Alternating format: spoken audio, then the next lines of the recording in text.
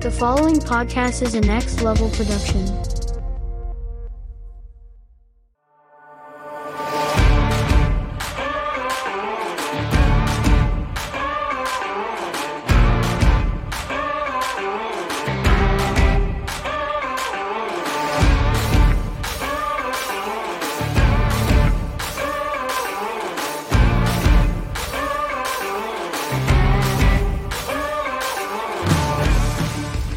What's up, everyone, and welcome back to Wilhelm. I am your host, Ben Beck, and with Mother's Day having just passed, I figured what a better time than now to give some attention to those television moms that we know and love from all over from the past decades and beyond.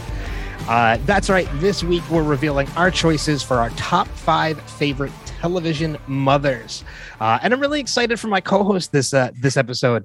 We've been longtime friends going on 20 plus years at this point. God, that makes me feel old. We were fellow musicians back in high school. We've remained friends ever since. Please welcome to Wilhelm, my friend, Mike Sullivan. Hi, everyone. Hey, Ben. Thank you for having me today. I look forward to this. I was a little nervous, but hopefully the jitters will kind of clear up here, and hopefully I will not suck. Well, I mean, it's casual conversation. I mean, so there's nothing really to be nervous about. There's nobody watching us. True. Which is good. Good point. It's just you and I over Zoom, which is always fun. Have you recorded any podcasts before, or am I kind of breaking the seal on that? You're breaking it. All right. Yeah. I've wanted to do it for a while, and the topics that I would cover are like pretty much a snooze fest. So I'm glad to be a part of this. So, well, I mean, there's nothing that's really a snooze fest. I mean, there's podcasts. That's the beauty of podcasts, is that there's always something for everyone. True. You would be, actually, I don't think you would, because you're a tech guy like I am. But to say like there is literally a podcast on any topic you can think of, I think is kind of an understatement. There are multiple podcasts pretty much on any topic. Yeah, no, it's a good point. That's good. But curriculum, you talk about curriculum, you'd rather kind of watch paint dry than to hear a podcast on let's talk about curriculum. It just Wilhelm talks curriculum. Yes. So this episode, we're going to talk about our favorite TV moms because Mother's Day has just passed. I wanted to do this episode a little bit closer to Mother's Day, as in like the Monday after, but unfortunately it's a week past just because of the timing of release of schedule, but close enough. That's really all that matters. And I'm excited because, Wilhelm was kind of a little bit on a hiatus. For anybody that didn't hear the last episode that I released, which was my panel with Carrie Owis from Atlanta, it was, I kind of took a break because I got really tied up in working 2 conventions that happened, but a lot of great contacts came out of it. And I'm excited to finally be back to doing this. So. Yeah, no, it's great to see you grinding away just from your, social media. I'm more than ecstatic from you. It's to see you grind away. I'm proud of you, man. To see how well you're doing, and you're really, you're kicking ass. Can I say you're kicking ass? Oh yeah. Okay. You can say whatever you want. Okay. The podcast is marked as explicit. You're fine. Okay. All right. We're good. Yeah. But no, it's like I said, to know you as far back as I do, and to see how well you're doing and doing something that you genuinely love and have such a passion about. It's mind blowing to see just you really kind of getting into it now. And it's awesome to see everything kind of happen for you the way it is. I appreciate it. Yeah. Mm-hmm. I mean, like, as you mentioned, like we've known each other for, like I said, 20 plus years at this point. I mean, we attended high school together. I think you were a grade or 2 ahead of me. I believe. Yeah. 94. Yeah. It was. Yeah. Yeah. So, I mean, you were definitely a little bit ahead of me in school, which, makes no difference. We were both musicians. We both did marching band in high school and everything. And I'm so happy that you and I have kept in contact. I mean, yes. like you have a family now. I still don't, but that's okay. Enjoy it. For the time being, hopefully for the time being. But yeah, I mean, just the same, like I've enjoyed watching people that I've known since high school grow in that aspect of, seeing their families and knowing their families have grown. I mean, I have friends I attended high school with who their kids are now going into college, and it makes me feel old, but You know, there's kind of like a sense of love and admiration for it behind it. Absolutely. And I guess I can say that, you know, we were geeks, right? And so It's good to see the geeks winning. You know, you see all the I guess the plastics and everything like that, and you know, not shaming anyone, but like, yeah, we're kind of kicking ass, and they're kind of doing just eh. So it's a little vindication that we're doing a great job. And like I said, seeing you grow and everything like that, I'm proud of you, man. It's really awesome to see how awesome you're doing. So no, and again, it means a lot. I appreciate it. Mm-hmm. Let's get into the podcast, though. Let's start talking about these TV moms and showing them a little bit of love. So just a reminder to anybody who's new to the program, or if you tend to forget the format, I don't know how you can, but just in case, reminder of the format: neither Mike or myself have revealed any of our selections to each other for our top 5, as not to influence each other. So at this point, I don't know any of Mike's top 5. He doesn't know any of mine. And ordinarily I give a spoiler warning at this point, but there's nothing really to spoil when it comes to this. But the warning is out there just in case something does happen. That said, let's get into it. Our top 5 favorite television moms, starting at number 5, going down to 1. We'll kick it over to you, Mike. First off, what have you got for your number 5? Okay, so I am pure Gen X, and there was one TV show growing up that I had to watch every week, just because, I don't know, just to see kind of, and it sounds kind of geeky, but the styles and everything like that. But Silver Spoons, right? Okay. So so I had this. I have to say, Kate Summers, you know, she got married to Edward Stratton the second, I think, and basically became Ricky's stepmom, right? And so seeing her on Buck Rogers, you know, she just, I always had a crush on her, and she's like 70 something now. And you know what? I still love her. So nothing wrong with that, man. It's, yes, you know, there's those memories attached that keep those, for lack of a better word, crushes still happening. So just seeing, you know, she falls in love with this guy who loves toys, I mean, oh my God, that's the best month in the world. I have my toys now, and you know what? Hey, my wife puts up with it, but hey, she loves me, and my kids love it. So I don't remember a lot about Silver Spoons. I mean, I remember Ricky Schroeder. I know Jason Bateman got a start. You know, Alfonso Ribeira. Well. Oh, see, I wasn't aware about Alfonso Ribeira. Mm-hmm. So that's cool though. Like that's a good mom. That's not one that was on my list, only because again, I don't remember a lot about Silver Spoons. She looked great. But I remember the train. Yes, wasn't the there train. like a train that rode through the house? Throughout the house, it was the best thing in the world. I wish I had it, and I think everybody did. Yeah, at that point. Cool. That's a good way to start it off with number 5. Yeah. So what do you go next, right? Who is your number 5? My number 5, it might surprise a lot of people, only because you might be surprised to know that I'm a fan of the show. But I went with a mom from the Golden Girls, and that's Sophia. Okay. You know, I considered her just witty, dry. Oh, she was the best. Estelle Getty. And you're absolutely right. She was the best. I mean, it's a little, when you think about, you know, the actresses that played them, and you realize that Estelle Getty was only a couple years older than Bea Arthur. Mm-hmm. But Bea Arthur was supposed to be her daughter. The age gap between the two of them, it would not have worked. Right. But you know, just the way Estelle Getty was and the way she played, it absolutely worked for the show. And you're right, like the dry sense of humor, the sarcastic wit of Estelle Getty, it was, I think she was, in addition to making the list of my top 5 favorite TV moms, I think she was also probably easily my favorite character from that show. Absolutely. Because there wasn't an episode of that show you could watch where Sophia did not crack you up. Exactly. She was the comic relief. And so she would talk about stories from Sicily, right? Mm-hmm. And so basically cutthroat, and she was just gangsta straight up. I mean, she didn't take any crap. And, you know, it was funny to see her kind of how she interacted. She was always tough on Bea Arthur as her daughter, but then she had like kind of this loving kind of tough love thing going on with her. Yeah, she was a no nonsense mother. Like she just didn't take any shit from anybody, from her, from from Rose, from any of the girls. She took nothing from them. Yep. And it's what made her amazing. So she had to be on my list for top 5.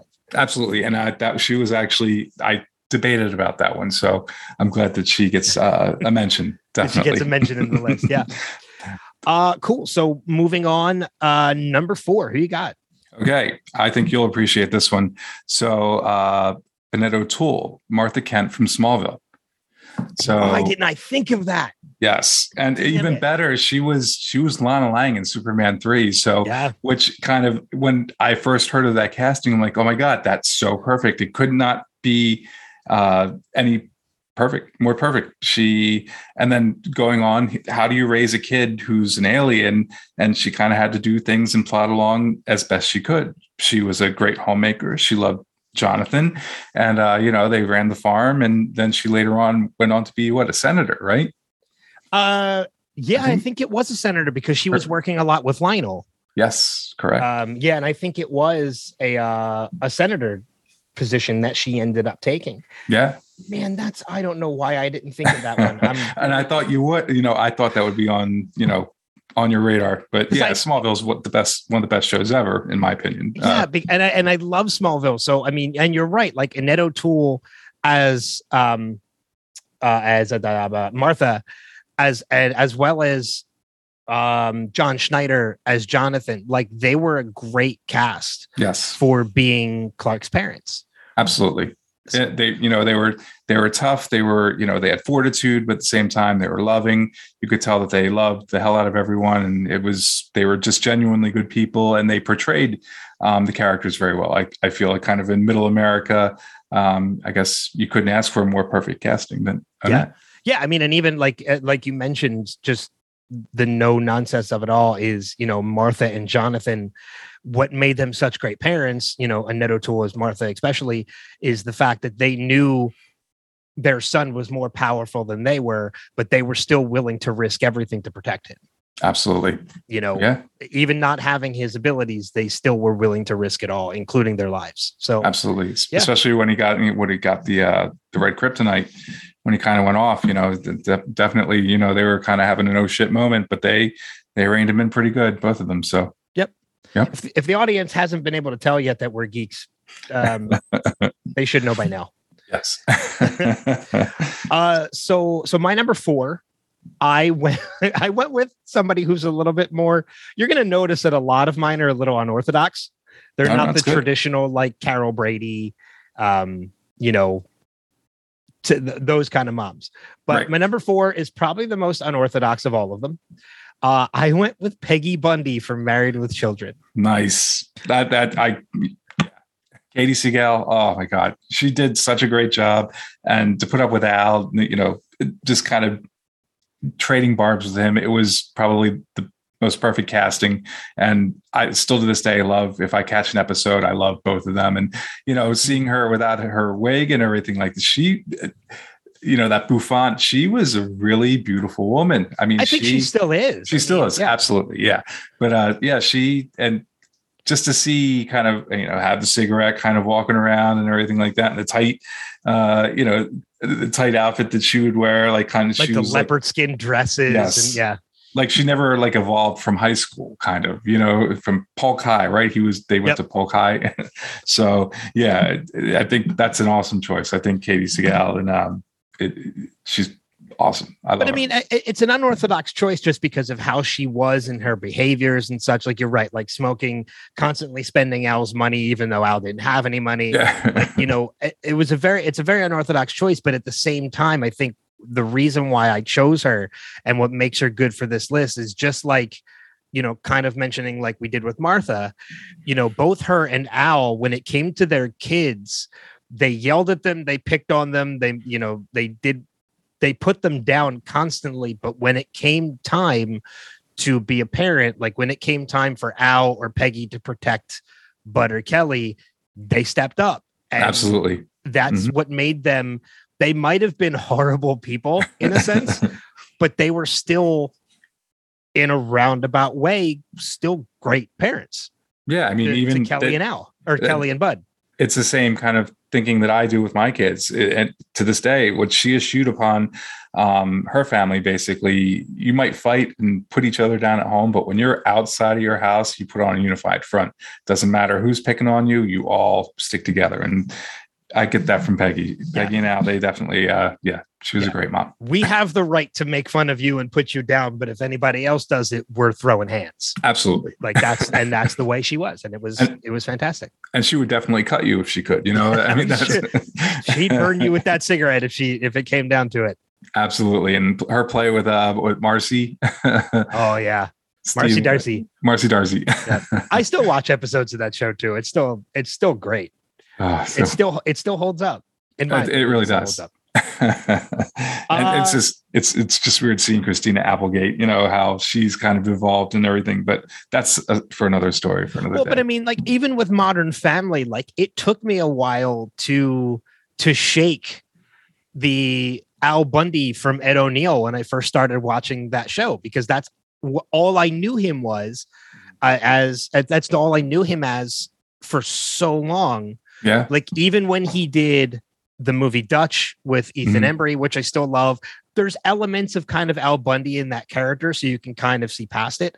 Right. But then when he did Dragnet with Ethan Embry, it didn't really, it only lasted a season and I couldn't see past Al Bundy. And then again with Modern Family, that show ran for 11 seasons. Yeah. And it probably took me the first season or two to kind of shake the Al Bundy from Ed O'Neill. And that makes sense. And again, he became another great dad in Modern Family. Yeah, absolutely. So I have for my number, we're on number 3, right? Number 3.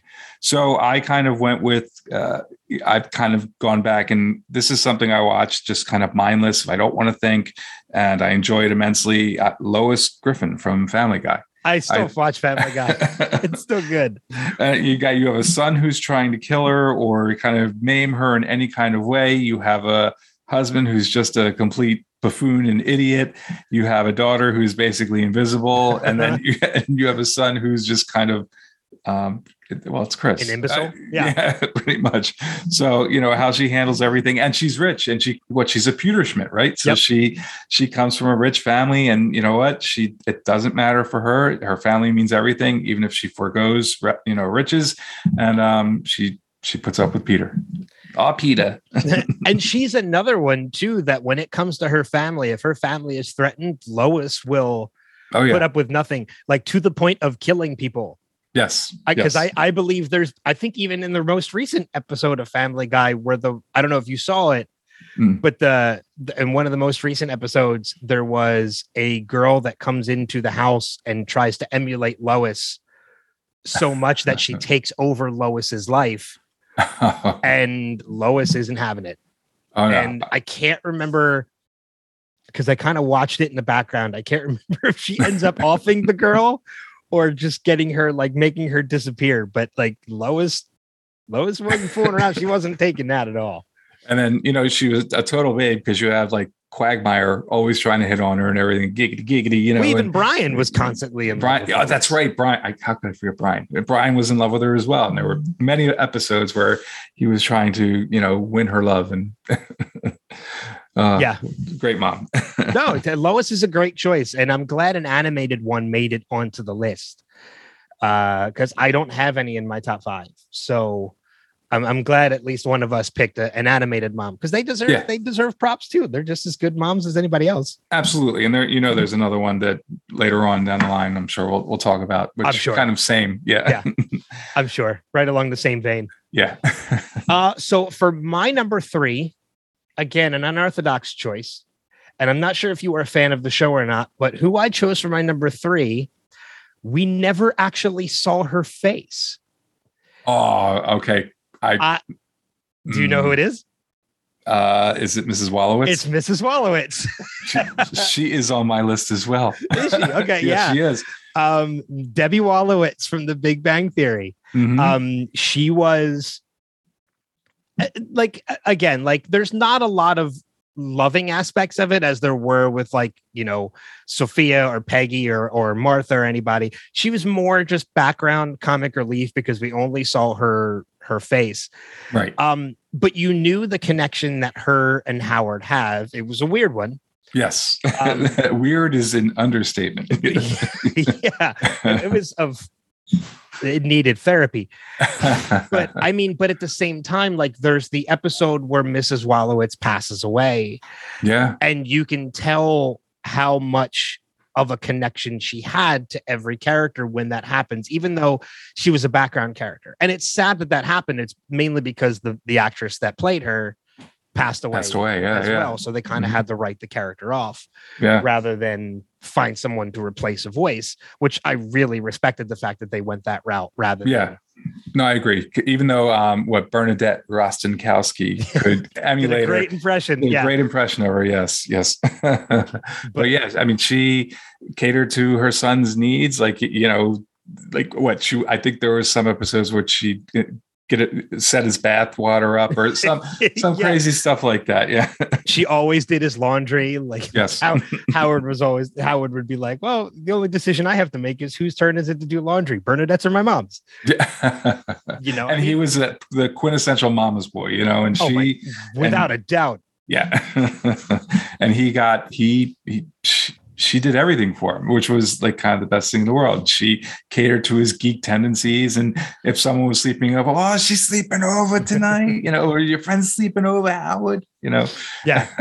But at the same time, like she was incredibly protective. I mean, when Howard became an astronaut, she wasn't having it. Like she didn't want him leaving the planet. She didn't want him going up on a rocket because something could happen to Howard. So even though we didn't see her, we could definitely feel her influence as a mom throughout the series. So I when I was going through the list of TV moms, I was literally going through a list of just TV shows, thinking of like, who's the mom on this show? Who's the mom on this show? And then when I got The Big Bang Theory, which is a show that I still watch. Oh yeah. It's one of my all-time favorites. I'm constantly watching. I don't think there's a day that goes by that I don't watch one or two episodes of that show. It's usually a show I put on when I'm laying in bed, like to fall asleep to. So when I got to Big Bang Theory and I was like, oh yeah, I'm like, well, who are moms on here? Well, there's Sheldon's mom. There's Leonard's mom. Oh, Howard's mom. Like, Howard's mom has to be on this list without question. And she never got any screen time, but she was kind of the most memorable of the moms there. So exactly. I think I remember the one episode. What was it where I think Howard was going to propose to Bernadette or something like that, and basically, I think they had to cross the line or kind of tell Mrs. Wallowitz that Bernadette what she wasn't Jewish, right? And I think she was Catholic. Yes, and I think they were at a deli, and she kind of either choked on a pastrami sandwich or went down. She passed out on the toilet in the bathroom. That's right. At the house, and Howard had to break down the door to get her out. And he couldn't break down the door because she fell up against the door. And oddly enough, too, I just realized this: of all the moms of all the characters, Penny's mom, Katie Sagal. That's right. Who we just mentioned as Peggy Bundy. And what a more fitting! It could not have been more fitting person to be Penny's mom. Yeah, exactly. Yeah, crazy. I think. We saw the moms of all the characters because we saw Raj's mom too. Yes. Yeah. So we did get to meet all the moms of all the characters, and they were all awesome. I mean, you know, Leonard's mom was very, cold and unfeeling. You had Christine Baranski was so good in that role. Yes, and then for her little thing with Sheldon, it was perfect. Yeah. They could have done it more perfectly. And who else was there? There was Laurie Metcalf, right? Laurie Metcalf is Sheldon's mom. Yep. And she's perfect. And when the two of them, when Christine Baranski and Laurie Metcalf got together, like it was the woman of science and the woman of extreme faith. Yep. And it was just like their button heads, like, read a book, woman. When God writes another one, I will. Like it's so ridiculous, but it was so much fun. It's good stuff. Oh wow, this is great. This is a good list. Yeah, good. But that leads into our top two. So who do you got for number two? Okay, so I'm going back again to being a kid. One of the shows I used to watch a lot and I loved very dearly.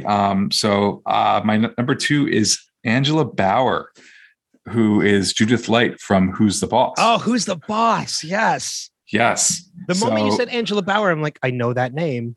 Mm-hmm. And then when you said Judith Light, I was like, yep, it's Who's the Boss. Okay. I know. Think about it. You have this mom who's a professional working mom, which, in the 80s, you're starting to see working girl come up, and she's a powerful executive. And so she hires a Brooklyn kind of, he was a baseball player or boxer. He was a boxer, and he was the maid, and he had a daughter who he was raising on his own. And so she was the mother figure to Samantha, and which is Alyssa Milano. So yeah, I kind of like the dynamic they had going there. And then when they fell in love, and I forget the son was Danny, I think, right? Or no, that was Danny Pinto, or I forget his name, but yeah, they had the son as well. It was her son from a different marriage, but it was a kind of a blended family, and they made it work. And there were kind of issues where it was kind of almost like a reverse kind of sexual stereotype, where,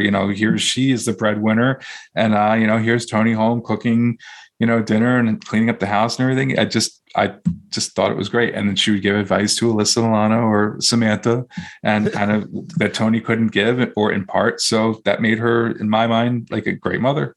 No, I agree with you as well. Yeah. I mean, in essence, that show kind of had two great moms, because you also had Mona, which was Angela's mother.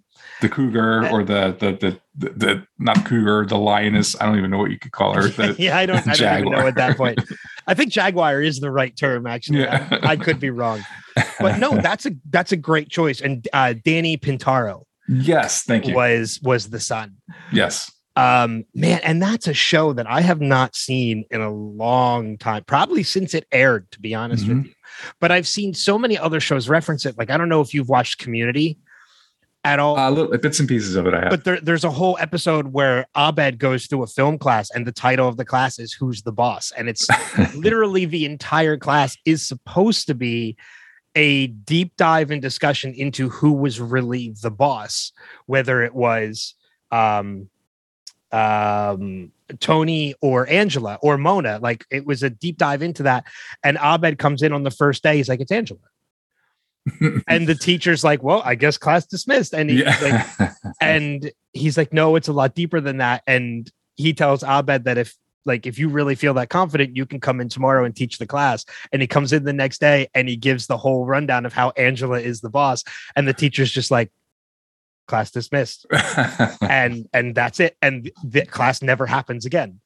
That's awesome. No, but yeah, I think that one, because I was really, my parents were either always out or working or doing whatever. So it was kind of me by myself, a latchkey kid. So I was just watching TV, and those shows kind of really, between that, what was it? Like Growing Pains and Family Ties and all that stuff. Like I lived for that stuff. I loved it. So yeah. They were the ideal family that I never kind of had, and everything like that. So it was, it was kind of cool to see all that stuff. Yeah, no, and I agree. And that's a great choice for number 2. And it kind of actually, the way you just said, like, that's the ideal family that you would like to have, kind of leads into my number 2, because I'll be honest, my number 1 and my number 2 are incredibly close. Like, I could have swapped them and it would have worked either way. But the way that you just said that, my number 2, I'm glad it is my number 2, because my number 2 mom is a mom that is identical to what you just said. She comes from a family that would have been my ideal family. If I could have had any family, like, this is the family I would have liked to have had. My number 2 is Jill Taylor from Home Improvement. Very, very good. Because Tim and Jill were, to me, not only the parents I would have loved to have had, but they are also still to this day the parents I would like to be. Yeah. Because they're the kind that, like, they're there for their kids, they're there for each other, but they have fun. Like, they poke fun at each other, not in the same way that Al and Peggy do to Kelly and but they prank each other at Halloween, but they're tough on their kids. Like when they discover Randy's pot, like, they're tough on their kids, but they love them dearly, and they just have fun with them, as well as with each other. Yeah. And like, Jill Taylor, to me, again, could have easily been my number 1. Yeah. Because, like I said, Tim and Jill are, to me, the ideal family. Like, they are who I hope I become when the day comes that I get married. Yeah, well, they had, and you have to figure too, they had three completely different sons. You had, I guess, what, JTT, who was kind of like the pretty boy, Mr. like, smart, studious kind of. Well, and that's the thing. Like, he wasn't even the pretty boy of the three sons. Like, right. You had Randy, which was JTT. You had Mark, who was the youngest, who kind of felt like an outcast and went goth for a while. Yeah. Right. Mm-hmm. And then, oh my God, why can't I think of the third? I can't. And he was like a bully. Was he a bully or no? He was in sports. But he was the jock. Yes. Yeah. Mm-hmm. And he was more the pretty boy. Like, he had a ponytail at one point. That's right. Mark, Randy, and why can't I think of his name? Yeah, I know. As much as I love that show, I don't know why. Now it's going to bother me.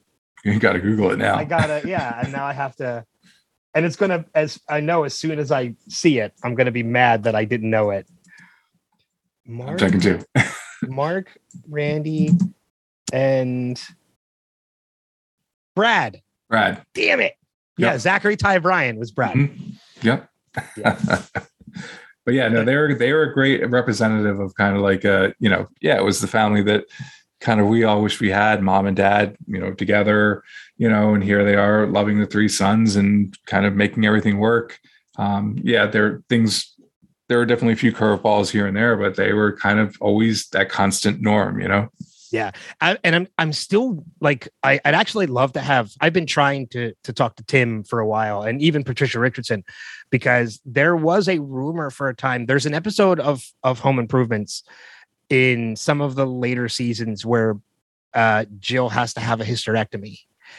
And when she goes into surgery, the episode ends with them saying there were complications to the surgery. Oh no, I'm sorry. She goes in for some kind of surgery, and due to the complication of the surgery, they have to give her a hysterectomy, which leads into some issues with her dealing with early menopause and such. Mm-hmm. But I heard a rumor that there was actually a time where they were planning on killing her off. Really? And making Tim a single father, which I'm really glad they did not. Wow. That would have really changed the dynamic of the show. Yeah. That would have been almost like Archie Bunker's place. Like if you're like kind of really going down that road where they kill off Edith. When they kill off Edith. Yeah. Yeah. Wow. Which still breaks my heart. Every once in a while, I'll go back and I'll watch that clip. Wow. Of Archie dealing with Edith's death. Yeah. Death. That was pretty hardcore too. Yeah. I mean, but now that I think that's a great pick. That really is. I think, and you took my number one. So yeah, I apologize. Yeah. Was it Mrs. Wolowitz? It was Mrs. Wolowitz. Yeah. I mean, she would make him sandwiches. She would kind of do everything for him. And she loved him to death. And, he kind of grew up without a father. And basically he was her world. I guess, right? No, wait, am I saying it right? He was her world. He was her world. Yes. Yeah. And so, basically the son revolved around him, and she would do anything and to appease, make him happy. And, here he's got his own room. I'm sure he's living rent free. And, of course there's trade-offs where he probably has to rub her feet, or I think he had to do some massage her. He had to put lotion on her back. And yeah. Cause there's the one episode where he has the estrogen cream that he has to put on her back, and he asks Bernadette to get her more, and she's like, "How did you go through this already?" He's like, "Well, the doctor didn't anticipate the square footage of my mother's back." But I mean, but at the same time too, like Mrs. Wolowitz, in her eyes, Howard never grew up into a man, which could kind of be an issue, but it became more a comic relief issue. Like anytime the school called, or anytime somebody called to see if Howard was at work, she always said he was at school. Yeah. Like it wasn't work, it was school. Mm-hmm. Which he worked at a school, so it was still kind of fair. And but when he went off to space, he would, she didn't like that. She was vehemently she was against it. Oh, she was against it. Yeah. Yeah. So yeah, I mean, very protective, and that's her baby. So yeah, I could understand why. And in earlier episodes, anytime Leonard or Sheldon would come over, she always asked to make them like milk and cookies. Yes. Is your friend sleeping over? So, I mean, it got a little sad towards the end because you could tell she was very lonely, especially with Howard living with Bernadette and such. But I mean, and then she had what's his name, Stuart. And Stuart lived with her for a while. Yep. And Stuart became a love interest, and then Howard got jealous, and that was a whole nother play and dynamic that was awesome how they kind of went about it. So yeah, it's a love interest in an unorthodox way. Like they weren't romantic and intimate, right? But they were companions to one another. Like Howard, not Howard. You mentioned his name. Why can't I think of? Stuart. Stuart, yeah. Stuart and Mrs. Wallowitz became companions to one another because Howard had moved out, so she was lonely. Howard has been single most of his life, so he was lonely. So when they moved in and he became her caretaker for a while, they just became companions. And Howard didn't exactly like that for a while. Yeah, and I think they became, and she paid for Stuart for the comic store, right? To reopen the comic book store. Yeah. Yep. Mm-hmm. Yeah. It's crazy. Yeah. So, no, but Mrs. Wallowitz is a good choice for number 1 too. So I apologize for taking that one, but no. We're on the same page. It was on your list. Which I think leads me to my number 1. Again, could have easily been my number 2, could have been flip-flopped with Jill Taylor, but just a mother that I absolutely adore because more than anything else, I think she is hysterical. I went with Kitty Foreman from That 70s Show. Yeah. I can see it. Red would also be in my top 5 list of TV dads because like just the fact that he constantly called Foreman a dumbass. He called everybody a dumbass. Yeah. But Kitty was always more like she loved Red, but when it came time between Red or Eric, she usually chose Eric's side. Yeah. Absolutely. Like she in front of Red would agree with Red, but the moment Red left the room, she backed Eric or Donna or any of the other kids. Yeah. And that was another thing that I feel like makes her a great mom was because she was Eric's mother by blood, but she was also Kelso's mom. She was she was the mom of all of the kids. Yeah. Yeah. By proxy, because they were always there and they were Eric's friends. Yeah. And that's kind of how I grew up too, is that, I grew up with friends where my friends' moms always told me to call them mom. My friends called my mom mom. Yeah. So just that dynamic with Kitty kind of, it's kind of reflective as to how I grew up. And it's one of those reasons why I feel like Kitty has to be, like I said, towards the top of this list. Absolutely. And now are they, so I know they're doing the remake, right? I know that the main cast is basically coming back, but they haven't even talked. Are the parents like too old? Or are they like, no, they're there. Okay. They actually, Netflix actually just shared an image of Red and Kitty not too long ago, and their kitchen hasn't changed. I think it's like the 90s now, right? In the show, I think it's that 90s show. Yes. But it shows Kitty and Red sitting at their kitchen table, and their table hasn't changed in like 30 years, which I think is hysterical. That's awesome. But I think it's also very fitting. Yes. So, and I think it'll be great to see Kelso and what's her name? Mila Kunis. Yes, Mila Kunis. Yeah, I can't remember her character either. Yeah, I don't remember it. It's actually been a while since I've seen the show, but I can't remember. Yeah, I think out of the entire main cast, I think the only one not returning for obvious reasons is Danny Masterson. Yeah. It's Hyde. But I mean, Hyde, you could very easily. Yeah. He was like a stoner and a pothead. Like you can just say he's in prison. Yeah, exactly. It's easy to write him off. Absolutely. So, but no, those are all 5, man. Those are great on both of our parts. Ordinarily, we take a break at this point to hear from some sponsors. But since we don't have any feedback this week to read on the podcast, we're going to forego the break and we're going to go right into the honorable mentions. So do you have any honorable mentions? And these are ones we can just mention real quick. We don't have to go into like deep discussions like we did the top 5. If you have any, we can kind of just go back and forth and name kind of some honorable mentions of some moms we want to make mention of. Yeah, I mean, I have three. I had four. I thought about it, but now I'm like, no. I have three. I guess number three in that list was I have Marge Simpson. Marge Simpson is in my honorable mentions as well. Yep. You know, to put up with Homer and, you know, to have Bart, like, again, she's dealing with all these different personalities, and she's the glue that keeps everyone together, and kind of the moral fiber of the whole group, you know. Yeah. So I think she's great. And I love when she gets with her sisters, Selma and Patty. Marge, please speak to Marge. You know, I love them. And she's also dealing with kids that never age. Right, exactly. They never get out of elementary school. No, never. Bart's always in detention. And, yeah, he's always getting in trouble. One of my honorable mentions I had to make mention of is Claire Huxtable from The Cosby Show. I almost did it, but I didn't know if that was going to be a taboo thing because of Bill Cosby. So I wasn't.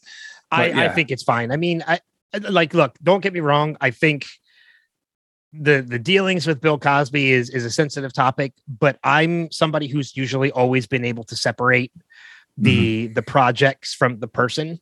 Like, yes. I know there are people who aren't fans of Tom Cruise because of Scientology, but me, I can't wait for Top Gun. Oh my God. Yeah. I love the Mission Impossible movies. Like, same. Mm-hmm. I can separate it. And, you know, when it comes to Bill Cosby, like, yes, it's a little taboo to talk about it, but the Cosby Show is still very near and dear to my heart. Yes. I mean, every Thursday night. It's still fantastic. Yeah. Yeah.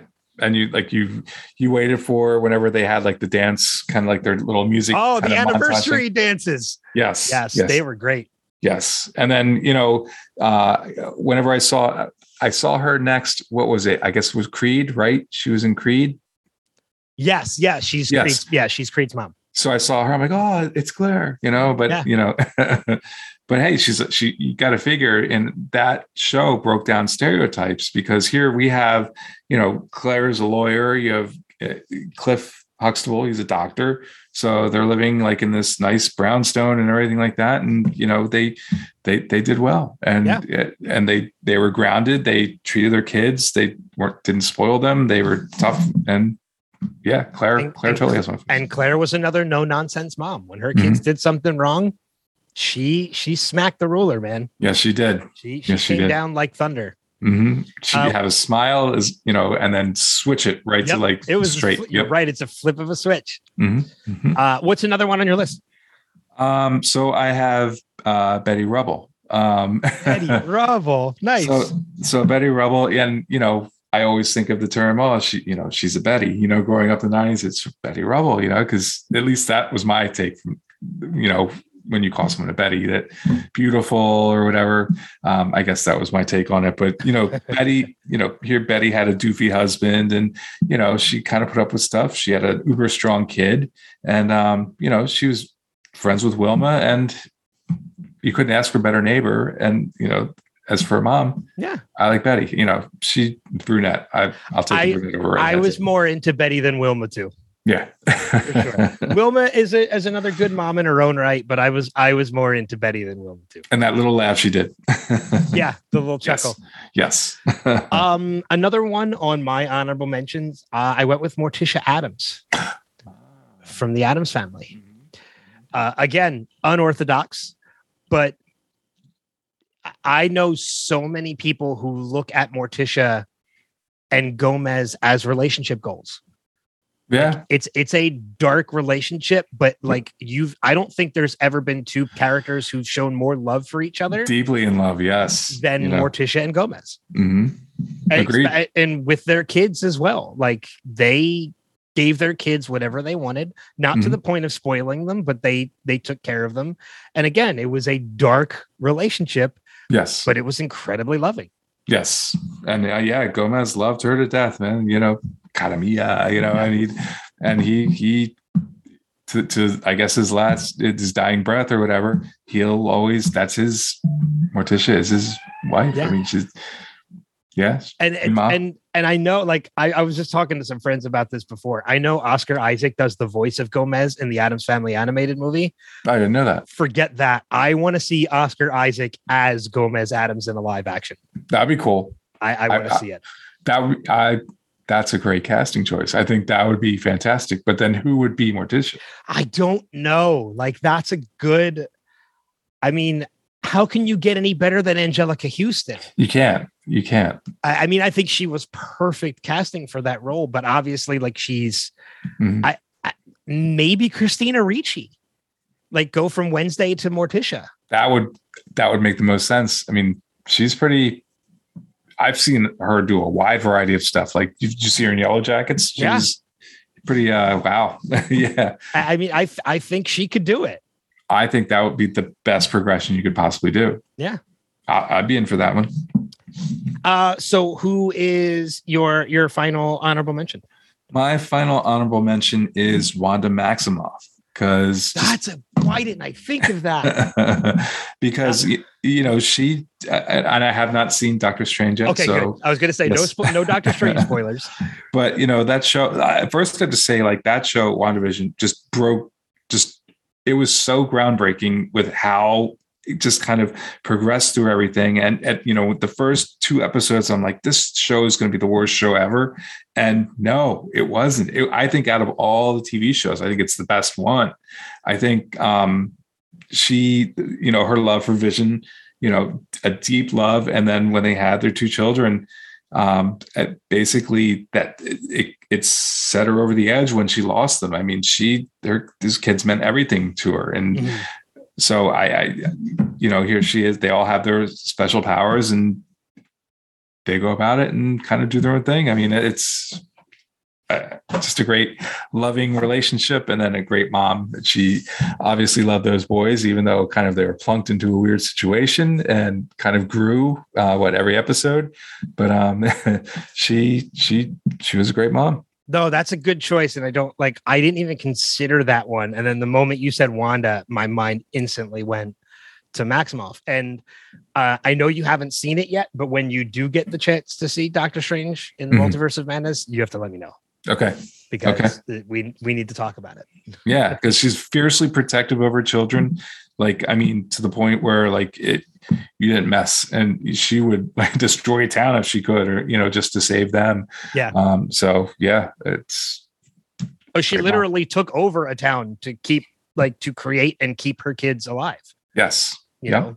So yeah, but no, that's a great choice. I don't know why I didn't even think about it. That's a good honorable mention. Cool. I have a couple more. I'll run through them really quick. Joyce Summers from Buffy the Vampire Slayer, Buffy's mom. Another heartbreaking death when that actually happened. But a very loving mom who was very protective, even when she found out that her daughter was the Slayer. She was still overly protective, like a mom should be. Yeah. Another Joyce Bowers from Strange Indeed. Or Stranger Things. Okay. Strange Indeed is the podcast my friends do about Strange Indeed. Stranger Things. But no, Joyce Bowers from Stranger Things, again. Yeah. Refused to believe, she had that mother's intuition, refused to believe that her son was dead, and literally crossed over into another realm to find him. Yeah. Yeah. And she would not give up. And people thought she was crazy, but she didn't care. So Joyce Bowers from Stranger Things. I actually can't wait for that show to come back. This is Winona Ryder. I mean, back in the day, it's Winona Ryder. Johnny Depp. Hey, he's got a tattoo. Winona. Well, he had Winona Forever, and it changed to Wino Forever. But he loved Winona Ryder. So how can you not? Yeah. And my last one is kind of a twofer. I just went with Claire Dunphy and Gloria Delgado from Modern Family. Okay. Just because I think they were both. I mean, Gloria alone was hysterical. With her and Manny, and then eventually their son that her and Ed O'Neill's character had, which I can't remember the son's name now. Yeah, I can't. But Claire, again, also, I mean, Julie Bowen is just gorgeous. Oh yeah, from Happy Gilmore, right? Happy Gilmore, yep. Yes, yep. But still gorgeous as a mom, and just her and Claire and Phil were just constantly hysterical. Yes. And she's in Hubie Halloween too. When he did that thing that Adam Sandler did his Halloween movie. I haven't seen it. He brought her back in there. So she's love interest in there. Oh, I will have to check that out. Mm-hmm. Any other honorable mentions, or was that it for your list? I think that's it. I was going to do, was it Catelyn Stark? From Game of Thrones? Yes, but I'm like, nah, that's really...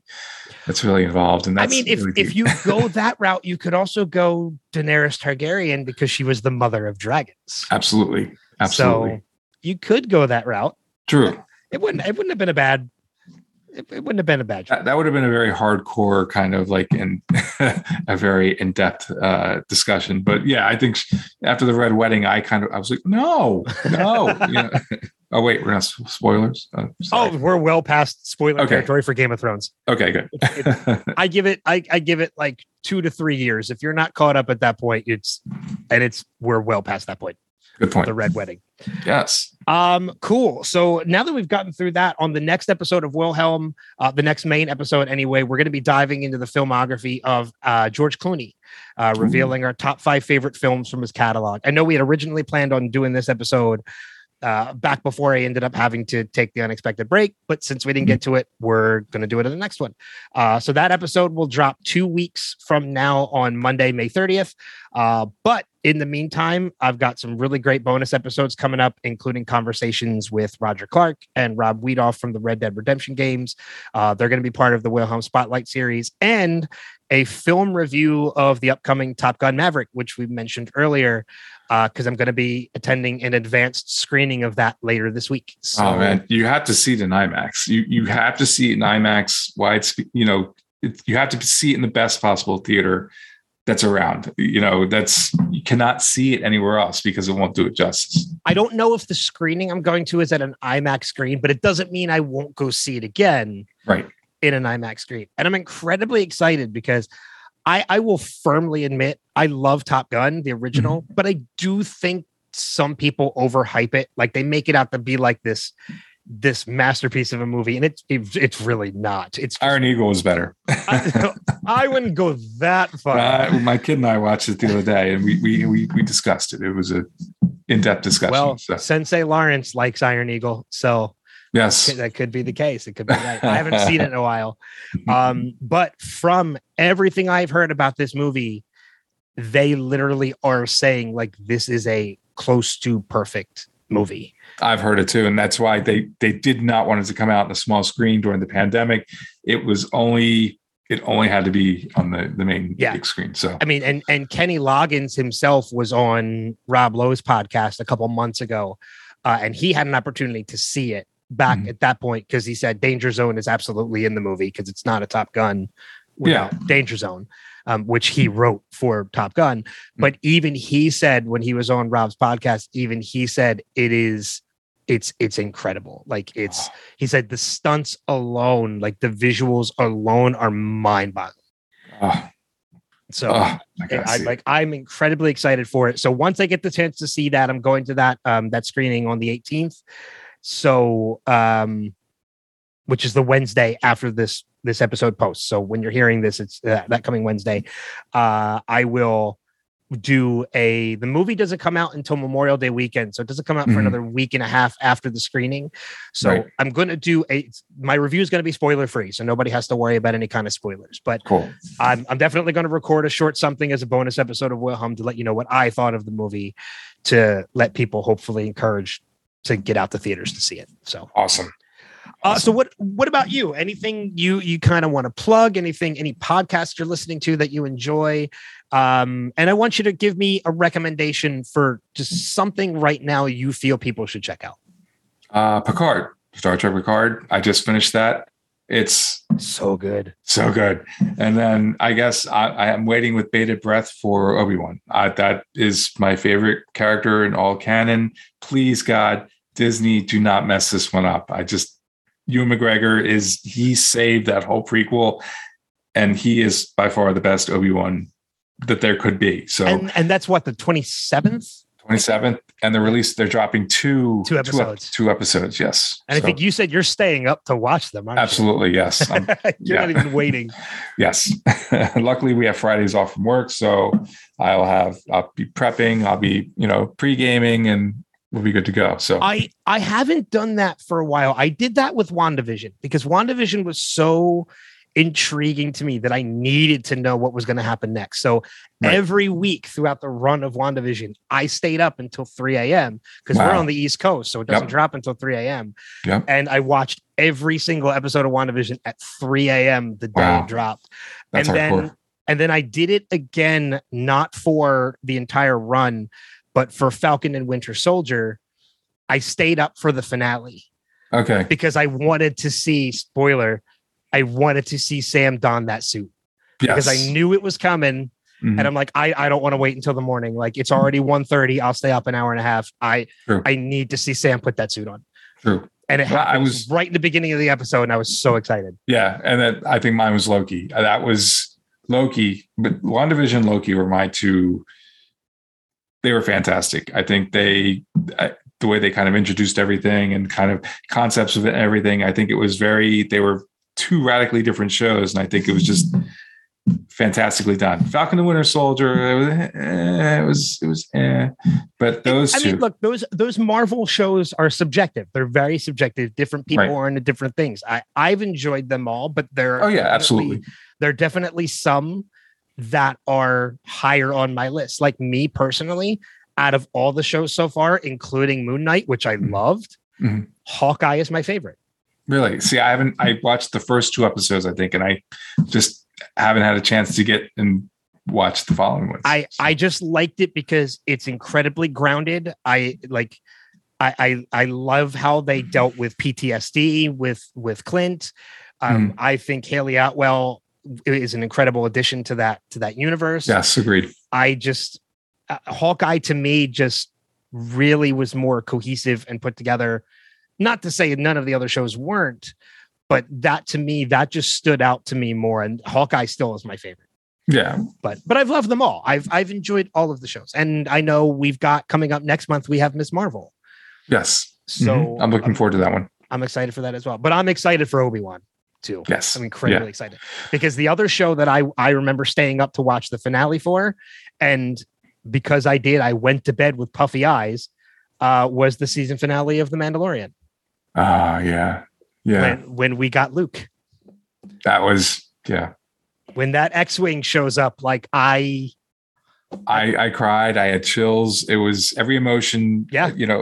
I turned into a 9-year-old at that point, and it was probably the best moment that Dave Filoni and Jon Favreau. Man. Yeah. They just need to handle everything Star Wars going Seriously, forward. honestly, just let them do everything. Yep.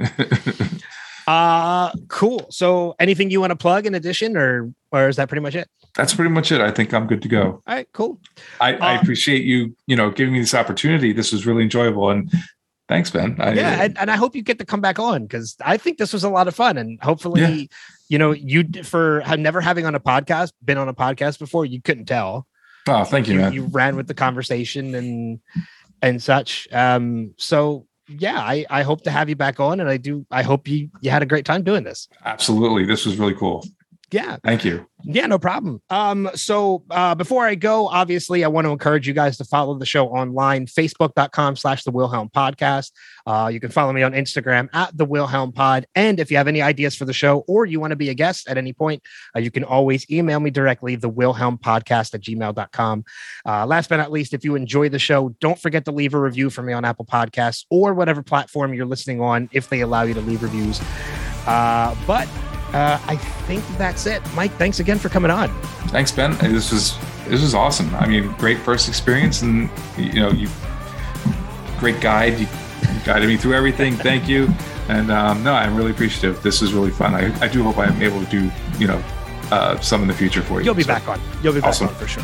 But with all that said, thank you guys for listening. Thank you for being a part of the audience, and thank you for all the support. But until next time, we'll see you on another episode of Wilhelm. Take care.